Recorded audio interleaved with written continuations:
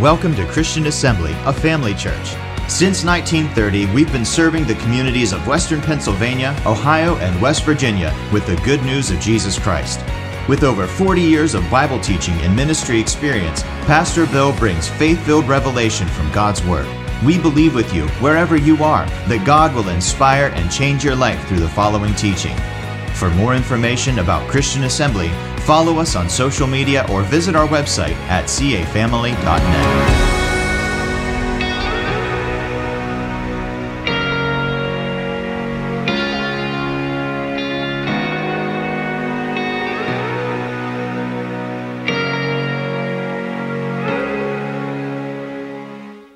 I want to continue on a theme I believe that God has stirred within my heart this evening, and it's just talking about reverencing God, having godly reverential fear, and really fearing God as we ought to. So in your Bibles in the book of Psalms 89, verse 7, this is from the New King James Version. Look at what it says. God is somewhat to be feared. Oh, I'm sorry. God is greatly to be feared. Anybody need a copy of the notes? Raise your hand. We'll get one to you. Greatly to be feared where? In the assembly of the saints. Are we the saints assembling together?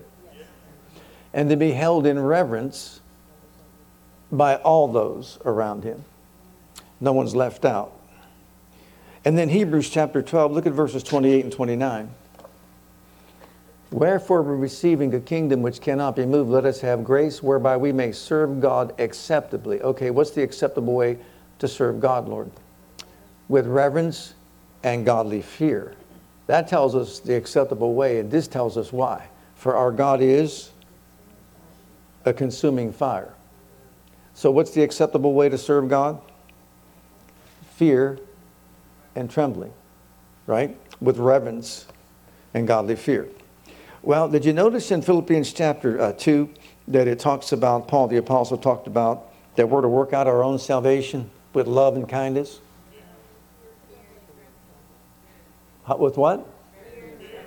Oh, I can't get you tonight, huh? With what? How do we work out our salvation? So not with love and kindness, but with fear and trembling? Wow. Think about that. We're to work out our salvation with fear and trembling, not with love and kindness. Are you seeing the direction here? What motivates a person to serve God acceptably is fear and trembling. And God wants us to serve him that way.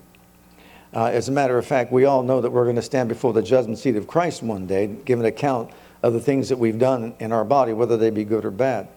And knowing this, the Apostle Paul said, knowing this, how we should live our lives in such a way so as to please God, to be pleasing to him. It should be our aim. It should be our goal to live a life that pleases him. Like Jesus said, he did everything that pleased the Father. Imagine living a life that way. What motivates that is reverence and godly fear. If people lose the fear of God, then of course they won't be motivated. So godly fear moves us to walk worthy of the Lord unto all pleasing, which was the Apostle Paul's prayer for the church at Colossae. And he said, he prayed for the church that they would be filled with the knowledge of his will and all wisdom and spiritual understanding, so that they would, through God, have this knowledge of God, so that they would, through godly fear, live a life or a walk that's pleasing to God. So the question is then, how do we develop this godly fear in our lives? Well, since you asked, look at Psalm 86 and verse 11. Teach me your way, O Lord, that I may walk and live in your truth. Direct and unite my heart solely reverently to fear and honor your name. Teach me. Lord, you need to teach us. Teach us how to fear you. Number 2, have a high regard and respect for the Word of God. Look at Deuteronomy 31. Gather the people together, men and women and little ones, and the stranger who is within your gates, that they may hear and that they may learn to fear the Lord your God and carefully observe all the words of this law. And that their children who have not known it may hear and learn to fear. It's something that we learn. the Lord your God as long as you live in the land which you crossed the Jordan to possess. And then also, notice in the book of Isaiah 66, and that, in verse 66, thus says the Lord, heaven is my throne and earth is my footstool. Where is the house that you will build me? And where is the place of my rest?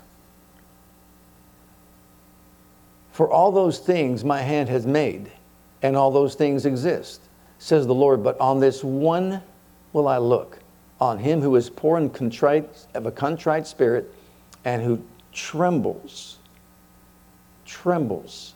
at my word. Wow. Trembles at my word. God wants us to have a high regard for his word and to realize that if he says something, he means it, and not have a flippant attitude toward his word. So that's another way, by developing a right mental attitude toward the word of God. If God says something, and you know what? We should tremble. If he says don't do something, he means don't do something. If he says to do something, he means to do something. Then consider his creative powers. Look at Jeremiah 5, verse 22. Here's another way that we can develop a godly reverential fear in our lives. Fear ye not, saith the Lord. Fear ye not me, saith the Lord. Will ye not tremble at my presence, which have placed the sand for the bound of the sea, by a perpetual decree that it cannot pass it? And though the waves thereof toss themselves, yet can they not prevail? Though they roar, yet can they not pass over it? In other words, we think about all of creation. We think about just the sea. The sand along the seashore is a perpetual decree that keeps the waters. You know, with this sub going down and the Titanic and all that, which is, 2.5 miles down? The Atlantic in some places is 5.2 miles down. 5.2 miles. That's pretty deep, wouldn't you say?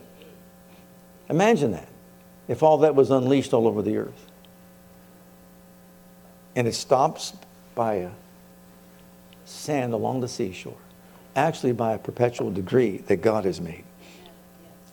So we consider his creative powers and we think about that, then we realize, oh my goodness, how powerful is the God that we serve.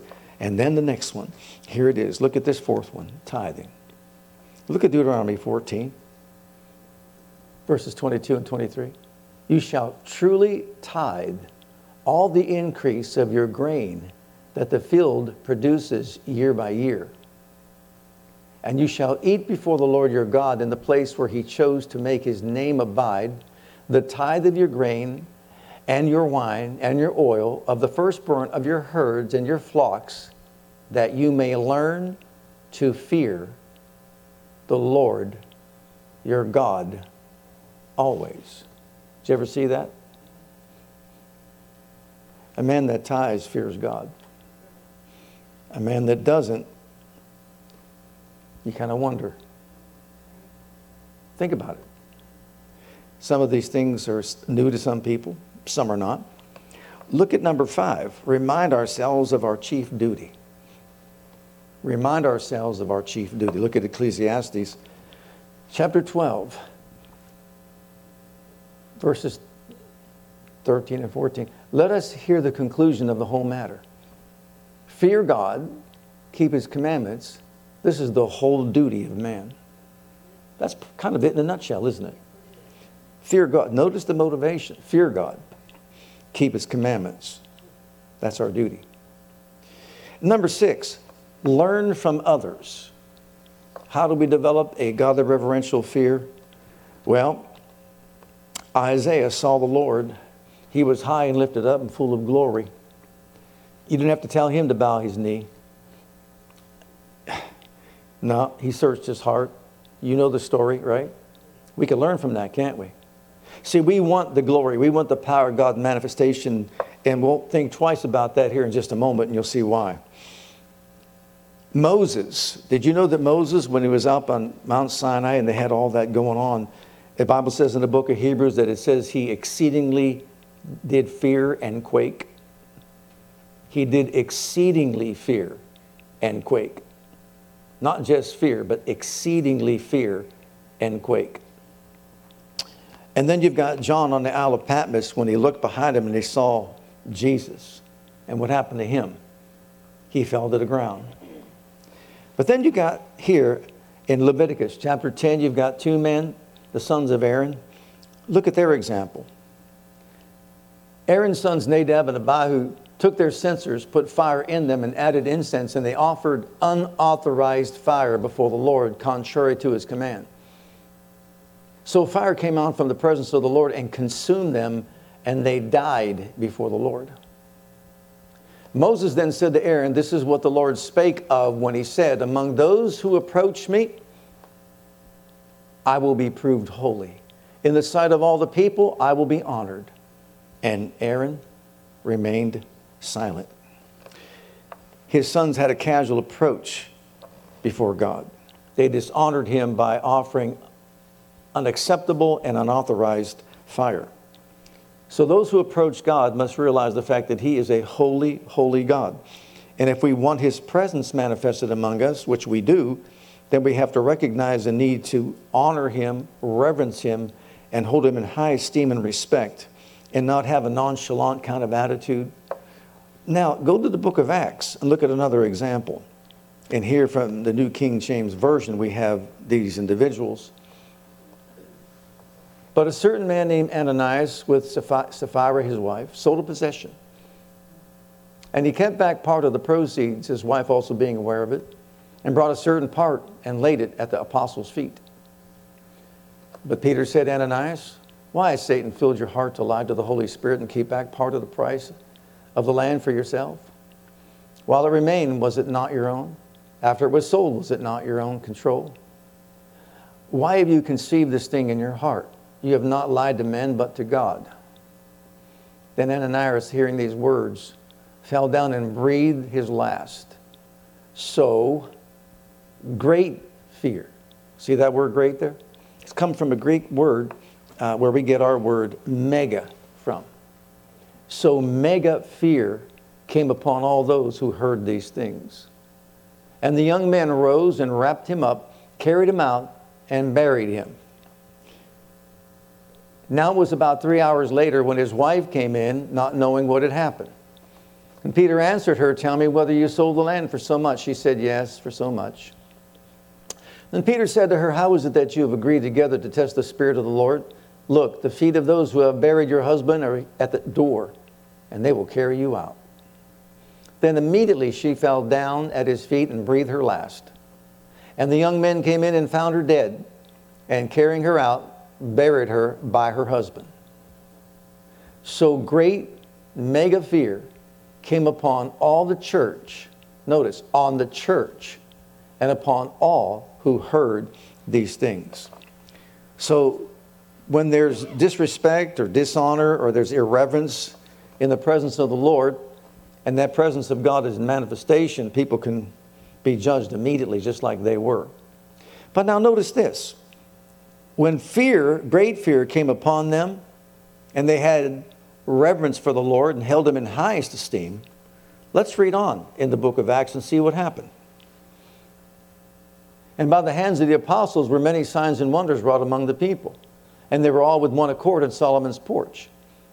And of the rest there's no man joined himself to them, but the people magnified them. And believers were the more added to the Lord, multitudes both of men and women. Insomuch that they brought forth the sick into the streets and laid them on beds and couches, that at the least a shadow of Peter passing by might overshadow some of them. There came also a multitude out of the cities round about Jerusalem, bringing sick folks and them which were vexed with unclean spirits, and they were healed every one. So you can see that what shifted was this. When there was disrespect and irreverence and conniving and all that Ananias and Sapphira were doing, there was judgment that fell upon them. So where the presence of God was in manifestation, whether it's Nadab and Abihu or these two here, we see that judgment fell upon them and they died as a result of that judgment. But when there's great fear and reverence displayed among the people, wonderful things happen. Tremendous things happen. See, I think in our time in which we live, our culture, a lot of that fear of the Lord has been missing.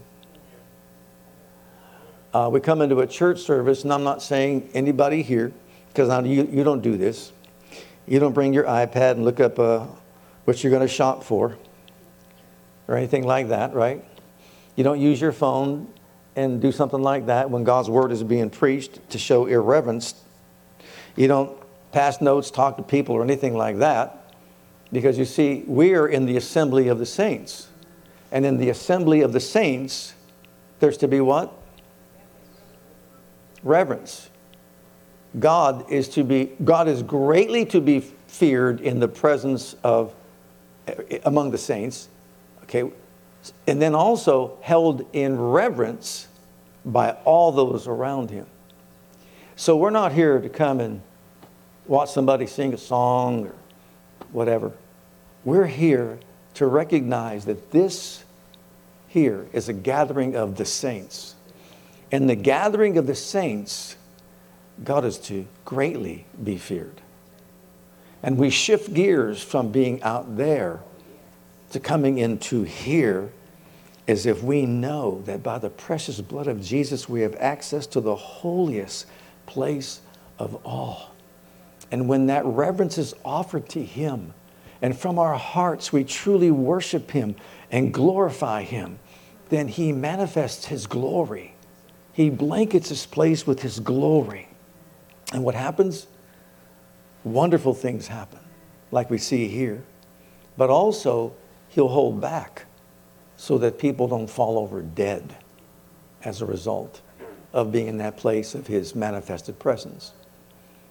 And, I don't know about you, but I'm not satisfied with part of it. I want all of it. Don't you? Do you want a greater manifestation of his presence among us? Amen. This consciousness of and awareness of the holiness of God and the glory of God, holding respect for God, holding him in high esteem, greatly fearing him as we gather like this, on purpose, seeing to it that we recognize what we're doing here. We are here to exalt the King of Kings and Lord of Lords.